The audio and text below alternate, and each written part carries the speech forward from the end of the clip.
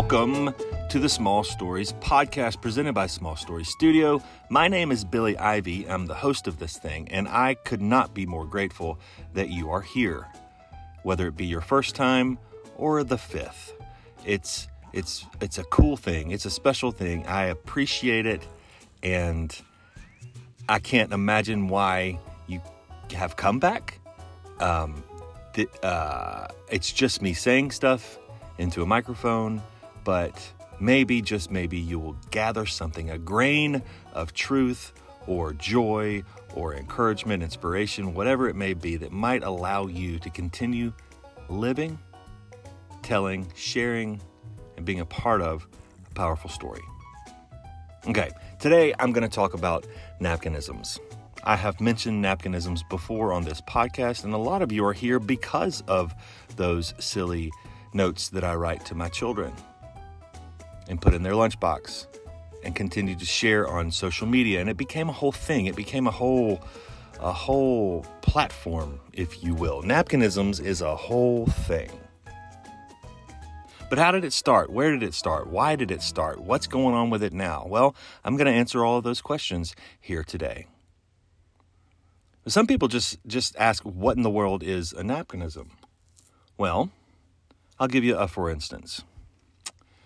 For instance, at my house, I have 5 children. At my house, a bushel, and I mean it, a bushel of bananas can be eaten in roughly 37 minutes.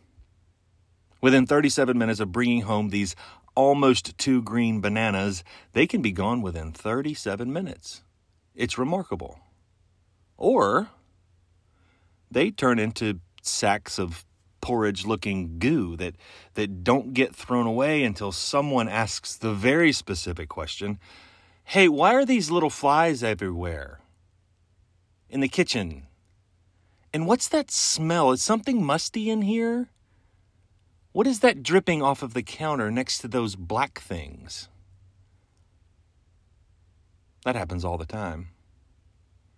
And so I wrote my kids a note, a napkin note. I put it in and amongst their sandwiches and fruit boxes and all the fruit boxes, juice boxes and fruit snacks and the things that you pack in lunches. And I would send them off with notes. And I wrote a note about this particular example.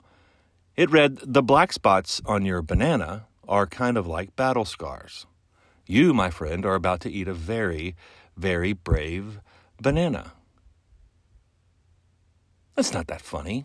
That's not that special. But that's a good example of a napkinism. Well, a few years ago, and probably more than a few years ago, I started posting these notes that I was writing to my kids every day to Instagram, Facebook, and whatnot. These notes that I've been writing for 18 years.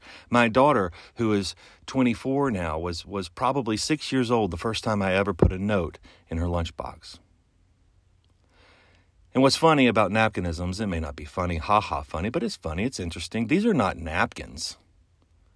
They're paper towels. But as far as this story goes, and as far as I'm concerned, really, that's a tomato kind of situation. I just wanted to make it very clear that the napkins that I put in my children's lunchboxes are actually paper towels. And just to be clear, my favorite paper towel is Bounty. Bounty paper towels, the Selecta-Size, if you will. The Selecta-Size paper towels written on with Sharpie markers. I'm not being paid for this. I just like to endorse a good product. And my goodness, if someone chose to pay me for endorsing those things, I can't imagine why they would. But anyway, this isn't about that. Let's talk about the napkinisms. How'd they start? So, the simple answer is I started putting notes in my kids' lunchboxes when I was making their lunches long, long ago. But the truth of it is my wife, as wonderful and beautiful and perfect in almost every way that she is not a morning person. Not even a little bit. Not even a smidge of it. And because of that, I usually get the kids up and off to school. I get relegated this job job of getting them ready for school. And part of that process is packing lunches. So for a bunch of years now, I've been putting a note alongside peanut butter and jelly sandwiches and bruised bananas and Doritos and Oreos and fruit snacks if they are lucky. And they love it when I do this. They love it when I do this. Not the bananas necessarily, but I have found out recently that my now 18-year-old daughter has been collecting these notes, these silly, ridiculous paper towelisms notes that I write for her for years and years. She probably has 400 of them in a shoebox under her bed. That's special. Now, when did the Napkinisms start? Well, one morning I wrote a note that I thought was particularly insightful. I thought it was particularly wise. I thought that it was almost life-changing, if you will. My son was having a bad time at school. He was being bullied at school, and it wasn't the physical kind of bullying. It was worse than that. It was the worst kind of bullying, the kind that hurts a lot more and stays with you a lot longer than scraped knuckles and blackened eyes. He was being picked on and made fun of and told over and over and over again that he wasn't good enough or cool enough or enough. And so I wrote him a note. And again, it was very special. It was very, very wise. These mean kids at school were bullying my son, and so I wanted to let him know what was important. I wanted him to know how to get by that. So I wrote him this note. It's very simply read. Remember, every time you smile, a mean kid gets diarrhea. And I posted it to Instagram. I posted this note to Instagram and tens of people followed me. Hundreds of people unfollowed me. But stories began to be told over and over and over, and more people were requesting that I post more napkins to these social media platforms. And voila, Napkinisms was born. The response online was surprising, to say the least. It was baffling, really, and it was delightful. So I started posting the notes every day. Over and over and over, day after day after day. I was writing notes to these little heathens that I live with and posting the notes for the whole world to see. Or at least the few hundred or maybe 1,000 Instagram followers I'd gained. And it turns out these notes that I had intended for my children were impacting other people. Over and over again, my mind was blown. I had friends and family in other parts of the country sending me messages that they had seen these silly paper towels shared by friends of friends of friends in Kansas, California, Little Rock, Michigan, and towns in Texas I've never even heard of. Iowa? They have internet in Iowa? I don't know, but they've heard of these napkins. And soon my followers online went from a few hundred or 1,000 to several thousand. These notes, these ridiculous napkinisms, which, if I'm being honest, are usually written for my enjoyment.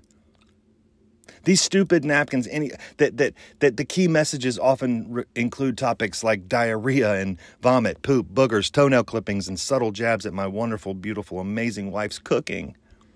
These napkinisms were going viral.